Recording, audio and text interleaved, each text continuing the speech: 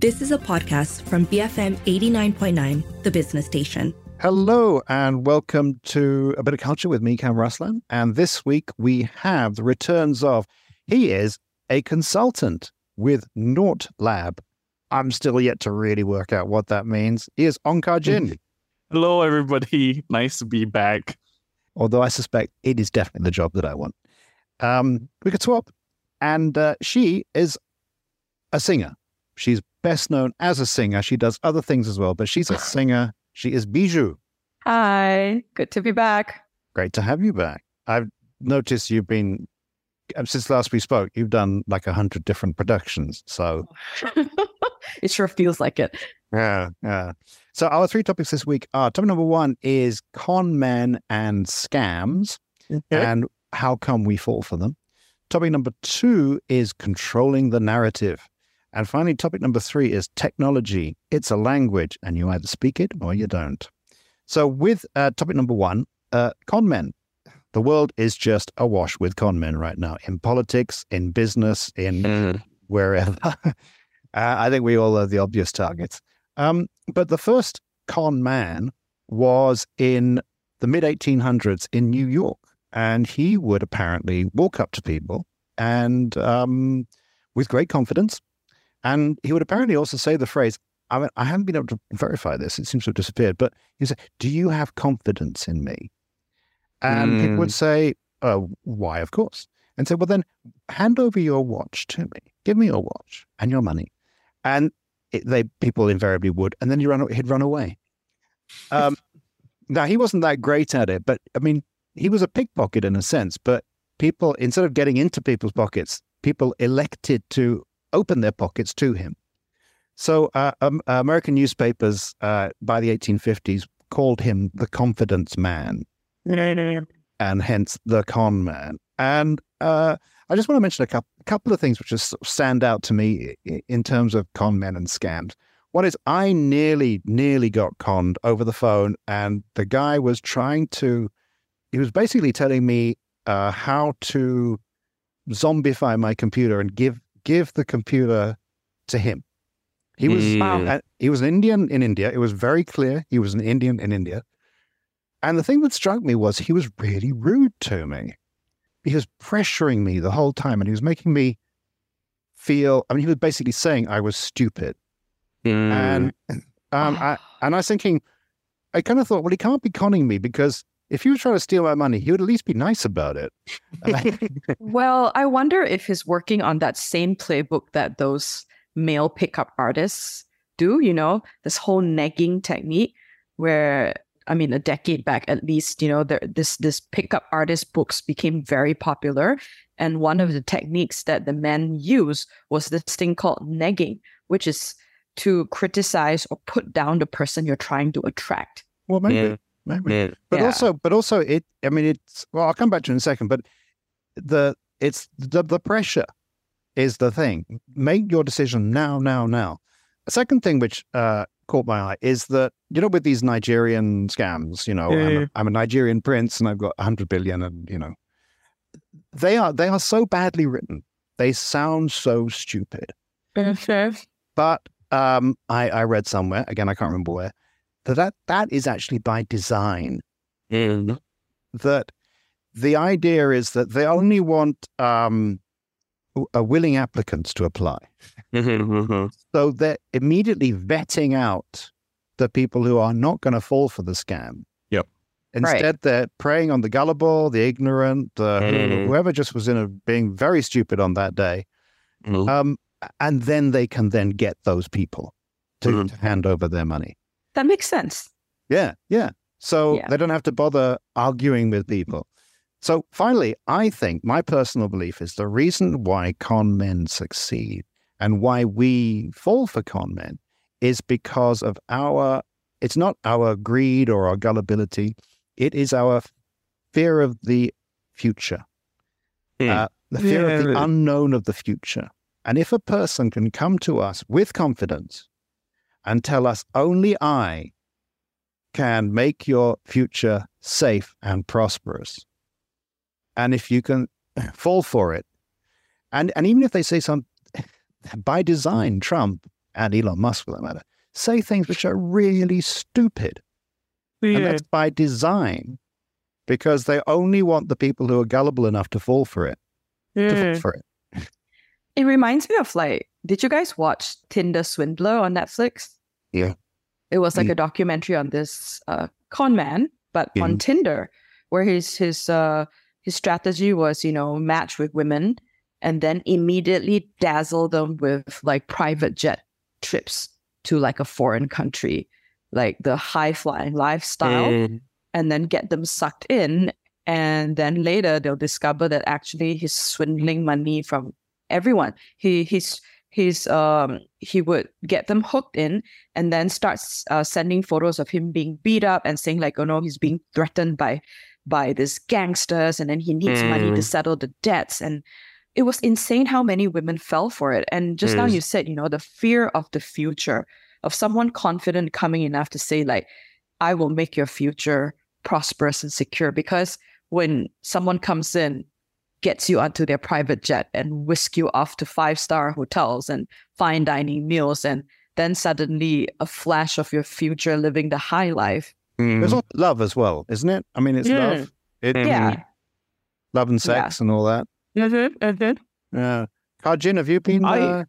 So I was thinking about the community aspect of a lot of these scams and cons, right? Because, Ponzi schemes and all that, they're all... And, some much more sketchy MLM kind of schemes, they rely very much on the community, almost like a cult, right? And I think that is driven not so much by, fear of the future is one way of putting it, but it's also people hate admitting that they are wrong. So in a sense, all you need is, what I've seen in some of these communities, and recently I encountered one of these community scams, is that they police themselves. So one person voiced out hey, this looks a bit like a scam, and I think the Securities Commission even put out a alert on this company. And then a whole bunch of people who had already invested quite a bit, and not only invested quite a bit, but got some of their friends to invest, became very defensive because they felt like they were personally being attacked, not being helped, right, by someone pointing it out. So they feel like they were stupid. They were being told they were stupid. Yeah. Or and putting people they care about in harm's way. Yes, exactly. And they feel like, I wouldn't do that. I'm not stupid. So therefore, you must be wrong, right? This is not a scam. You're just too risk averse to see the opportunity or something. Oh my God, that vocabulary. Risk averse to see the opportunity. Yeah. And I will run away whenever I hear that. Yeah, they're very, very they're very clever in terms of their modus operandi, right? And also who they would target. So you said a community group, like church groups, etc. They would find the leader. Yes. So what the scam that I recently looked into was a scam that used a well-known Malaysian figure, KS Jomo. So they created a fake Facebook page that had his picture, had his profile and everything, and started posting articles that quoted him, right, from the Star and all that. And then started saying, hey, as an economist, I can see that the recession is coming. I'm going to share my knowledge with a select group of people to help you brave this recession. Sign up. And then droves of people signed up for this and to get this quote unquote advice, including a colleague's father who told me, hey, this is a Jomo, Jomo is in this thing. It can't possibly be a scam. And I'm like, have you seen him? Has he spoken out before about this? And then, then they were like, oh no. And then I showed her and her father a post that showed hey, I showed them a post that showed oh, hey, this could be a scam. This figure has denied that they're part of this thing. In fact, say this is a scam. And even then, there's a hesitance. Right.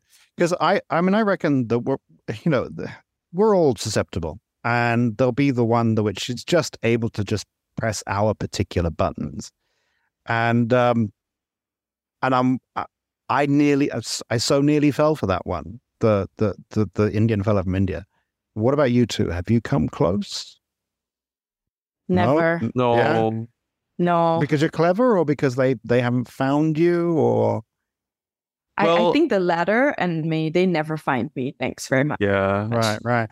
Because it's also going to touch on your topic, Kar Jin. You know, the technology, language. If But I'm curious, Kam. Like, what was it that snapped you out of it?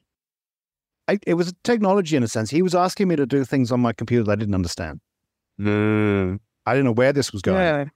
And then I don't know, something in me kind of like wanted to admit to my own ignorance. It's like, wait a second, I don't know what's going on. Right.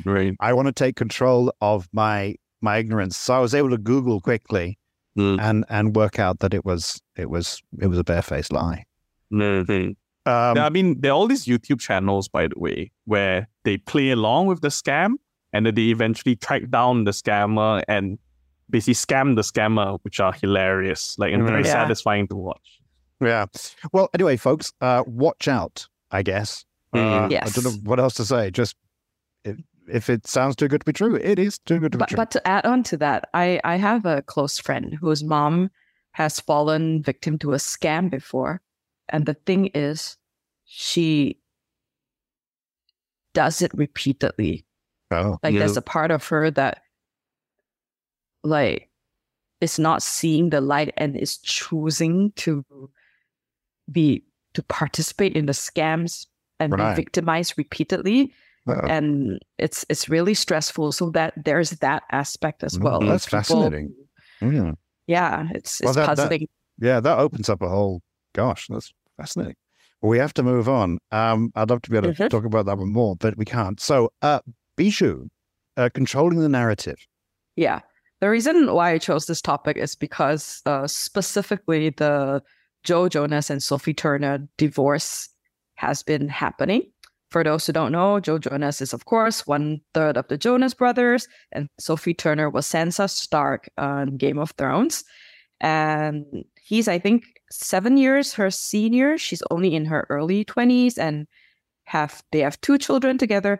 And what was interesting was once the divorce was announced, there started a slew of news articles and tweets and all that started coming out about portraying Sophie Turner negatively.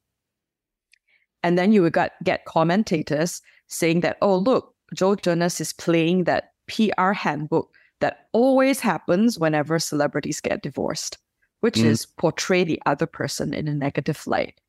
And normally it works, right? Because whoever controls the narrative first is gets out of the gate faster and establishes the tone.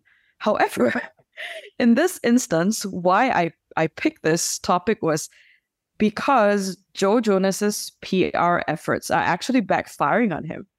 Every negative portrayal of Sophie Turner that has come out has actually had people turning back on him and pointing out the inconsistencies in the reportage, and is actually now making him look worse, while she has stayed silent on the entire matter.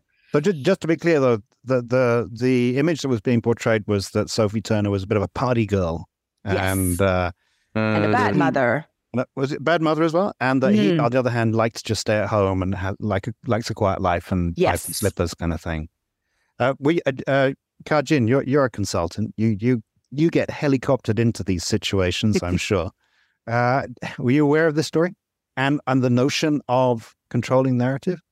Yeah, I mean, I think it's also interesting, right? Because this is this Sophie Turner and Joe Jonas divorce is basically happening in the context of it's a post Johnny Depp and Amber Heard context, right? Yes. Where regardless of which side, quote unquote, that you believe in, it is very, very clear that public opinion and the sheer social media kind of circus that surrounded it was absolutely crucial in determining the future careers of these people. Yes. Right. So I think now, and when the Brad Pitt, Angelina Jolie one is, which also very recently happened, it was also another kind of PR kind of situation.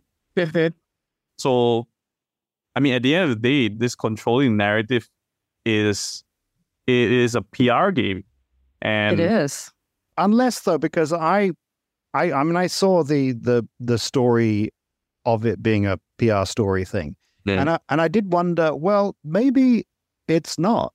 I mean, you mentioned the Johnny Depp Amber Heard because in that case, the story was violence. And so their careers are on the line because they are being really, truly smeared. I mean, this is like the end of the road. Yep. Whereas in the case of this one, the Sophie Turner and Jonas, I admit two people I've never thought about before. What's on the line? People get divorced. It's not going to be the end of anyone's careers. They haven't done anything terribly bad. They're just, maybe this Jonas brother fella is not involved in any PR controlling any narrative. Bihzhu, I mean, really, seriously, do you think it might not be anything? I think it's highly unlikely that it's nothing, because if it was nothing, there would be nothing. Not necessarily. No, I mean, the celebrities, two famous people, and people just want to jump in on that. I mean, the Murdoch newspapers and everything, they thrive off this like sharks. But that's the thing. The people who want to control the narrative use these like rags, these gossip magazines as part of their arsenal of tools. True. And again, to come back to earlier you said about scammers, right? Deliberately wanting to weed out people who know better and only capturing the attention of people who are gullible. The same way like the gossip magazines work. Like if you are a critical thinker, you wouldn't take them at face value. You know that it's probably a lot of noise, a lot of speculation, and it's not fact-checked. But for a lot of people out there, fact-checking is the last thing they consider when they want to read celebrity gossip. Isn't it? I mean, it's often been said that all publicity is good publicity. It's good for everyone, because I'd never heard of Joe Jonas before. Sophie Turner, but now I know them. Yeah, same thing with the Matt Healy incident, I think.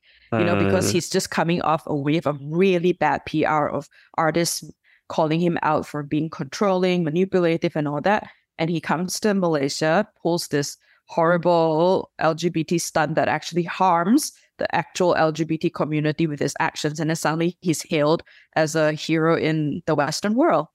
So yeah, but that's just chance, though. I mean, because he's not going to engineer that. I don't Kar Jin again. I think he did. Yeah, I mean, I think yes, perhaps it will not quote unquote affect the kind of jobs they get, but my concern, I mean, if I were them, we live in an age where people feel entitled to celebrities' personal lives and also feel entitled to basically rag them online and sometimes, I mean, literally harass them, spam their Instagram, sometimes with death threats over quote unquote mistreating someone else. So and many of these celebrities, they may have a social media manager, but a lot of them also are personally online, and they read what is said about them, and it can affect their mental health.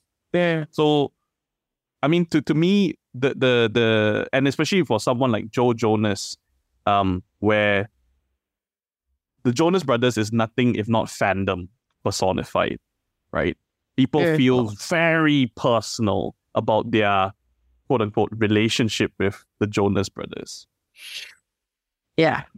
And they have a sort of more wholesome image that rather than sleazy. And I guess when you're, divorcing and wanting to stay in the good side of the limelight. But like I said, it's kind of backfiring on him. And one thing that I thought about when this happened was also how terrible our current government is at controlling the narrative. I strongly believe that the reason why the backdoor government managed its coup way back in 2020 was because the government failed at controlling the narrative. And right now, I don't think they're doing a good job either. So, well, I think in that particular case, yes, there is the notion of controlling the narrative, and that does require PR savvy. But if in the case of politics, if you're working with fear, if you're able to manipulate people into fear, that's a very powerful emotion. Fear of the future. And it's very difficult to counter that with an emotion. There's no, not fear. Hope. Hope, yeah. But it only goes so far, because you can then just switch on fear again. And you can point to images of migrants or people not of your faith or whatever. That same old playbook. Yeah, and it's easy to do. It's very powerful. It grabs emotion. It is. So, Kar Jin, if you were advising Sophie Turner or Joe Jonas, I wouldn't venture into that. Yeah, I would say the less said, the better. Don't fuel the monster. And Bihzhu, are you going to burn all your Jonas Brothers records? Let me see if they exist in the first place. Are the Jonas Brothers still current? Are they still a thing? I don't know. I was never really their demographic, so I can't answer that. What about you, Kar Jin? Do you like their music? It's okay. Once in a while there's a catchy tune, but I'm not a big fan. Yeah. I'm struggling to think. Bop. Is that them? I don't know. Hanson. That's Hanson. They were brothers, weren't they, or something? I don't know. Yep. Okay. Well, good luck to them, and let's not get immersed in the celebrity stuff, but it is interesting though, nonetheless, to watch how it is played out. Although I cannot for a moment bring myself to dip a toe in the Amber Heard, Johnny Depp nonsense. So in a moment, though, we're going to ask about technology and is it a language that you either speak or cannot speak, here on A Bit of Culture on BFM 89.9. And we're back with myself, Kam Raslan, Ong Kar Jin and Bihzhu.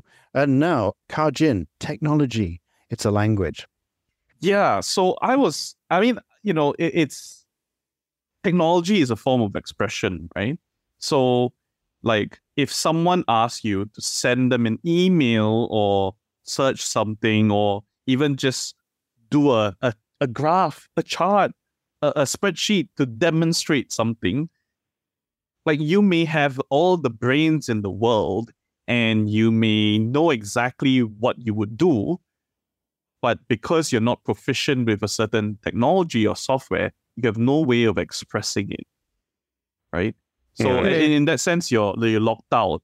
And it made me think about how technology is more and more to express yourself in a very, very human way, because that's how we keep in touch. You need to use technology, and technology is that kind of language which at the same time expands the way we can communicate, through stickers or whatever, but also restricts the vocabulary we have. I think earlier Kam was pointing out to me that, he was explaining to his mom about touch the screen.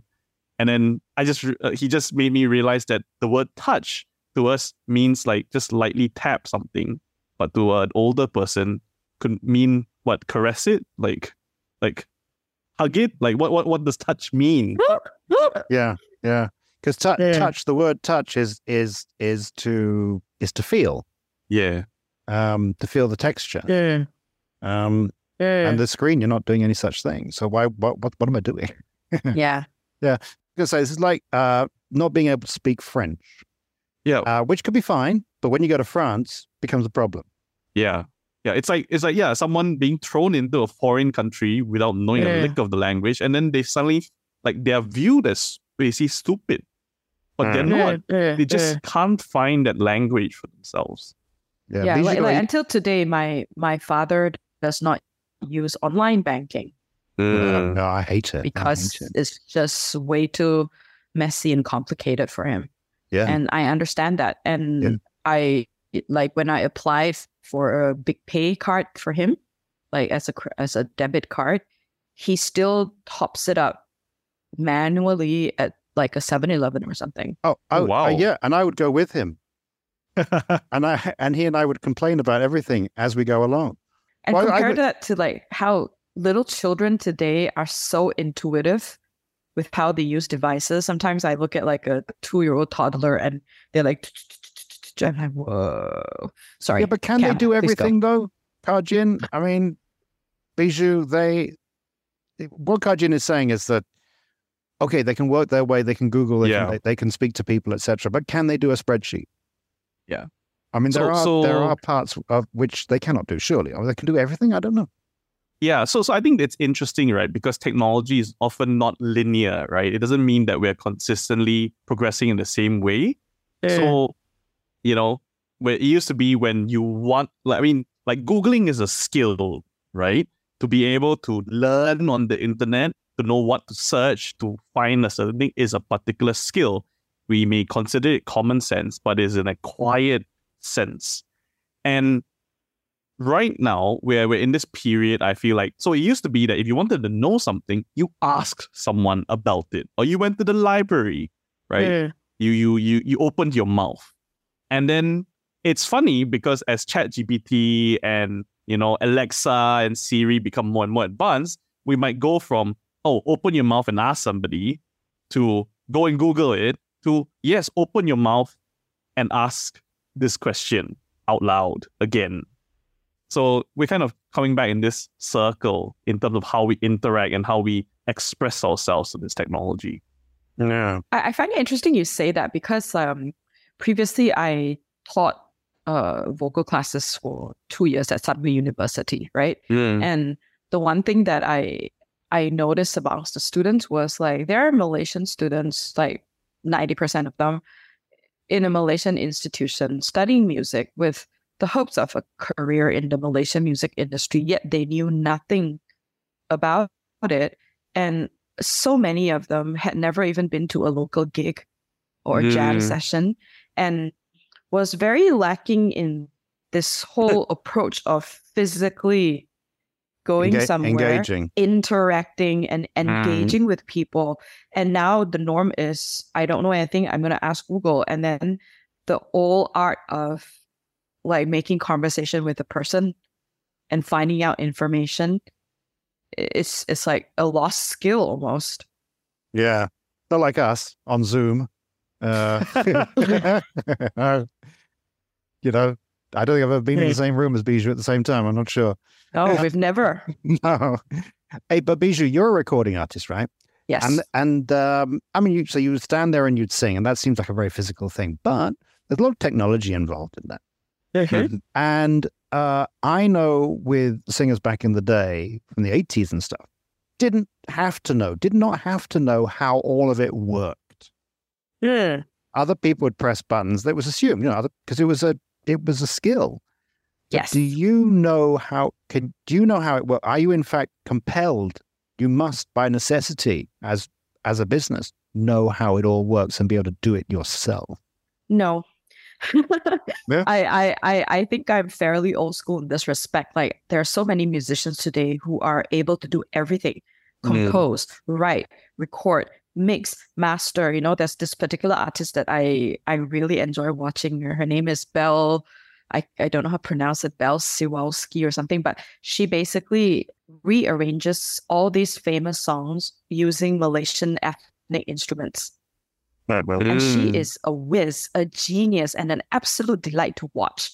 And I sit there and am completely in awe at artists like her because I'm the old school person who goes to someone who knows this and say, help me. I'm relying on your expertise. Is she also at the same time as she's creating the sound, is she also like Instagramming it and using all the different levels of media, creating a reel, and that's what makes it so engaging to watch. And she's doing the button pressing herself. How old is she? young. I think could be very early 20s. Yeah, I'll send you the link for you to check her out. She's also on TikTok and Instagram. And don't send me a link. Belsios. Yeah, don't send me. Write down a piece of paper and I'll get it from your father next time we're at 7-Eleven together. Ong Kar Jin, what about you? You're technology savvy, aren't you? You can do all these things, can't you? You speak Esperanto of technology. Well, I mean, the thing about it is constantly changing, right?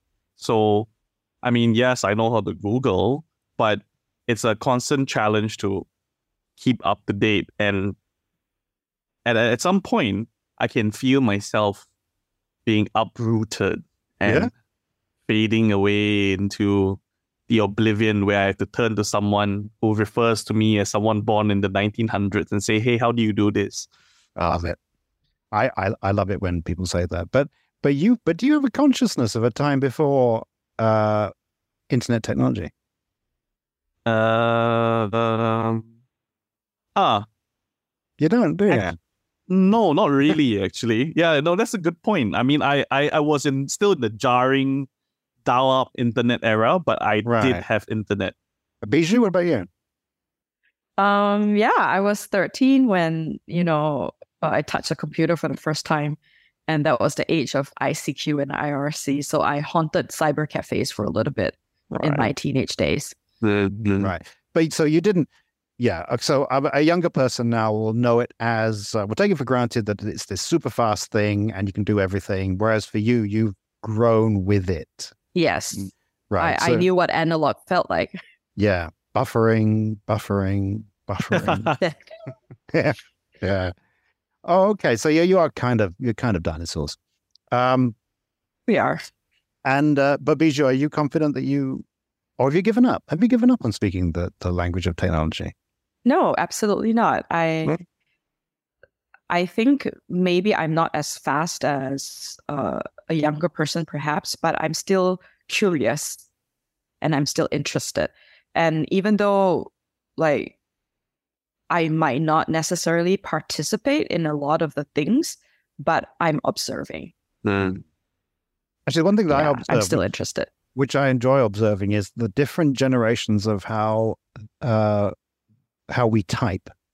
So the older generation, older than me, my is typing with the index finger, one letter.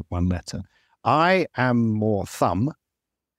And young people who have grown up with this are like all their fingers and thumbs and everything. It seemed to be at play and are just pushing out these messages like it's nothing. And I think I'm pretty cool with my thumb, not like my mother. I use a combination of my thumb and my index finger. So you're an old person. So it works for me. Yeah. Half an old person. Half an old person. And with my mother, it's very difficult to explain to her that if she presses the screen too long, she'll delete the app, which is what she does. Oh, and then it's very difficult to explain what an app is. and then But I mean, she went to school on a horse and cart. So how can you possibly? Okay, so in conclusion, Kar Jin, we're going to lose people, aren't we? I mean, I think that's the concern at the end of the day, right? Because, I mean, technology is a language. It also means that as much as language expands our way of expression, it's also a way of excluding in-groups and out-groups, right? Yeah. So, I mean, this was a big thing during the pandemic, right? Like everybody was like, okay, it's e-learning now. Everyone's going to learn from home. But that inevitably left out people who did not have a laptop or a fixed internet line, who only had one mobile phone to share between 4 kids at home. God, that must have been God. Yeah. Or even when I see older folks these days out at a restaurant and the menu is only in QR code. Oh God, I hate that. I hate that so much. Me too. So the worst part is when you scan it and then they come over to confirm your order and you're like, what was the point of doing it on QR? Yeah, and there's a part of me that feels like, I really like some human interaction that's, I hope, was necessary in my service tax. I think, Kar Jin, you, me, and Bihzhu, and Bihzhu's father are going to have a great time. At 7-Eleven, topping up our cards. We've got a lot to talk about and complain about. Okay, with that, we'll move on now to recommendations, something that we think might be of interest. Bihzhu offered me a recommendation, which I think we should recommend anyway. Bihzhu, what is this recommendation you wanted me to recommend? So the play Jabat is premiering this weekend on the 16th of September at KL Park. And as we all know, Hang Jabat is the more maligned historical figure in the whole Hang Tuah Hang Jabat situation. So I think this is a very interesting perspective of a different narrative of a story we all think we know. Yeah. So a bit of a culture. We always like to promote the arts. So that's that. My recommendation is actually slightly different. It's a peculiar recommendation. My recommendation is getting really strange. I kind of recommend. I really don't like the sport of American football. I find it a very silly sport and a very boring sport. But I really love movies set in the world of American football. Me too. Are you serious? Yes. Friday Night Lights, We Are Marshall. I watch all those movies, but I don't like the sport. Wow. I'm not alone in this. Oh my God, that's fantastic. I personally find that fascinating because it's a world where it's a really working class sport. The players are genuinely working class, come absolutely abut with extreme wealth. It's a massive industry. And I just find it fascinating when you look at these movies through the ages, from like a Burt Reynolds movie from the 70s, and how the story of how they tell the story of the American working class changes over time. So, Bihzhu. Okay, cool. So my recommendation is movie, because I just watched one which is very good, 2014, called Draft Day with Kevin Costner. I've watched that one. It's good, huh? Yeah. Wow, you guys. Kar Jin, you don't know. You've no idea. Sorry, Kar Jin. You're out. I'm really out. I'm losing out in this language. I don't even know the rules of American football. I don't either. Neither do I. No, how many movies I've watched, I have no idea what they do. It's like rugby, where you have to get the ball across the line, but the way they play it is so strategic, and they run plays, and it's not as speedy and spontaneous as rugby, so it confuses me very, very, very, very much. But yeah, me too. I like watching movies based on it. Cool. Yeah. Okay, excellent. So, later, me and Bihzhu will compare notes on our lists. Meanwhile, though, Bihzhu, what's your recommendation? The one that I actually wanted to recommend. So, there is this year, Exposure Plus Photo. They're putting up an exhibition, and it's called A Different Light. And they have 20 foot artists, 10 locations, and 10 days. So the 3 locations are the Zhongshan Building, GMBB Mall in KL, and Chloe Hotel. So it's like a very fascinating photo exhibition by 20 artists across like 10 locations in 10 days. And I think it's wonderful to look at how people are looking at things. And you can go to these venues at any time. Yes. During that time. Yeah. And you don't have to do one after the other. There's no set route. No. So the 3 venues that I talked about, Zhongshan Building, GMBB Mall, and Chloe Hotel, are only the 3 locations that have the first 10 artists. So I'm still waiting for them to announce the next batch of locations. But this will be happening from the 21st of September to the 1st of October. It's called Exposure Plus Photo 2023. So there was a 2022 as well? I'm guessing, yes. All right. Okay. Yeah. All right. That sounds good. And Kar Jin, what's your recommendation? So I would like to recommend a show, an art show that's happening at Ilham Gallery right now. called it's a solo of the late artist Nirmala Dutt, called Statements. And I think this is one of the best solo art shows I've seen in Malaysia. Hands down. She has a remarkable body of work. And I think what is really remarkable about it is that she's a mixed media artist. She takes newspaper clippings, photographs, graphs, statistics, painting, oil, and combines them in these kind of collage forms. And she is extremely concerned about social issues. So the things she talks about in her art are things like squatters being cleared in the 1990s, right? Pollution of the Klang Valley's rivers. She has this. I think this is incredibly powerful. These series of paintings there's huge paintings of huge waves, just rising above the entire vertical kind of canvas. And in the center of this wave at the bottom are like pictures of actual newspaper photographs of victims of the scenes from the 2001 tsunami.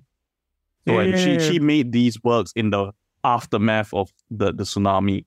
So she has all this work, and I think she's one of those artists that have really suffered in the sense that she hasn't been really recognized, and also because she passed away at a pretty young age. And it's only now that I think people are looking at her work, and also because for a long time I think quite a few collectors, look at her art and, this kind of art is not very pretty to put in my house. I don't want like a refugee in my house, so to speak. So I think that's probably why her very socially conscious work has been under recognized. But I think actually this show really places her at the front and center of socially conscious art in Malaysia's history. Oh, I might understand. Do you know how long it's running until? It is from the 18th of July to the 24th of December. So it's quite a while. It's completely free to walk in. Okay, cool. And it's at Ilham Gallery, which is right next to the Ampang Park LRT station. Have you been to Ilham on a weekend? Yes, I have. So many people go. No. It's a lot better now. No, I'm not complaining. I think it's wonderful that so many young people go there, and it's a testament, one, to the success of Ilham Gallery, but also a testament to sadly there's just not enough else in KL. Yes. People are hungry. Young people are hungry to be able to not go to a mall. Well, not go to a mall, not just eat, but to experience something. Yeah, absolutely. Yeah. Oh, I think Cam, you love a particular work of hers which has Thatcher in it. It's a very funny satirical piece. Margaret Thatcher. Yes. Okay, well, I'm surprised and a little appalled that you would associate Margaret Thatcher with me, but well, a satirical one. Okay, I know I haven't had a haircut for a while, but it's becoming Thatcher-like. It will bring you back to your rebellious 80s days, Yeah. So I would also recommend, whilst you're at Ilham, do check out the museum shop there. It's a really excellent shop. It's been curated from crafts that are made in Malaysia, artwork that you can purchase that's made in Malaysia. It's really, really good shop. Okay, so that brings us to the end of this week's show, and I would like to ask Bihzhu, do you have any shows coming up or pieces of music that you'd like us to? This year has been my year of rest, and I recently returned from Europe, where I learned a Croatian word called fiaca, which is a state of being that is of relaxation and peace. So I'm on a year of fiaca. So the answer is no, but look out for next year. I might have a couple of things brewing. Okay. So anyway, thank you, Bihzhu. Great to see you again. Much. And thank you, Ong Kar Jin. Thank you. You rock on with that consulting. thing. I don't know what one says to a consultant. I mean, Bihzhu is easy, Sing away. Just go sing away and you go consult away. And myself, Kam Raslan, please join us next week for another exciting episode of Bit of Culture here on BFM 89.9. You have been listening to a podcast from BFM 89.9, the business station. For more stories of the same kind, download the BFM app.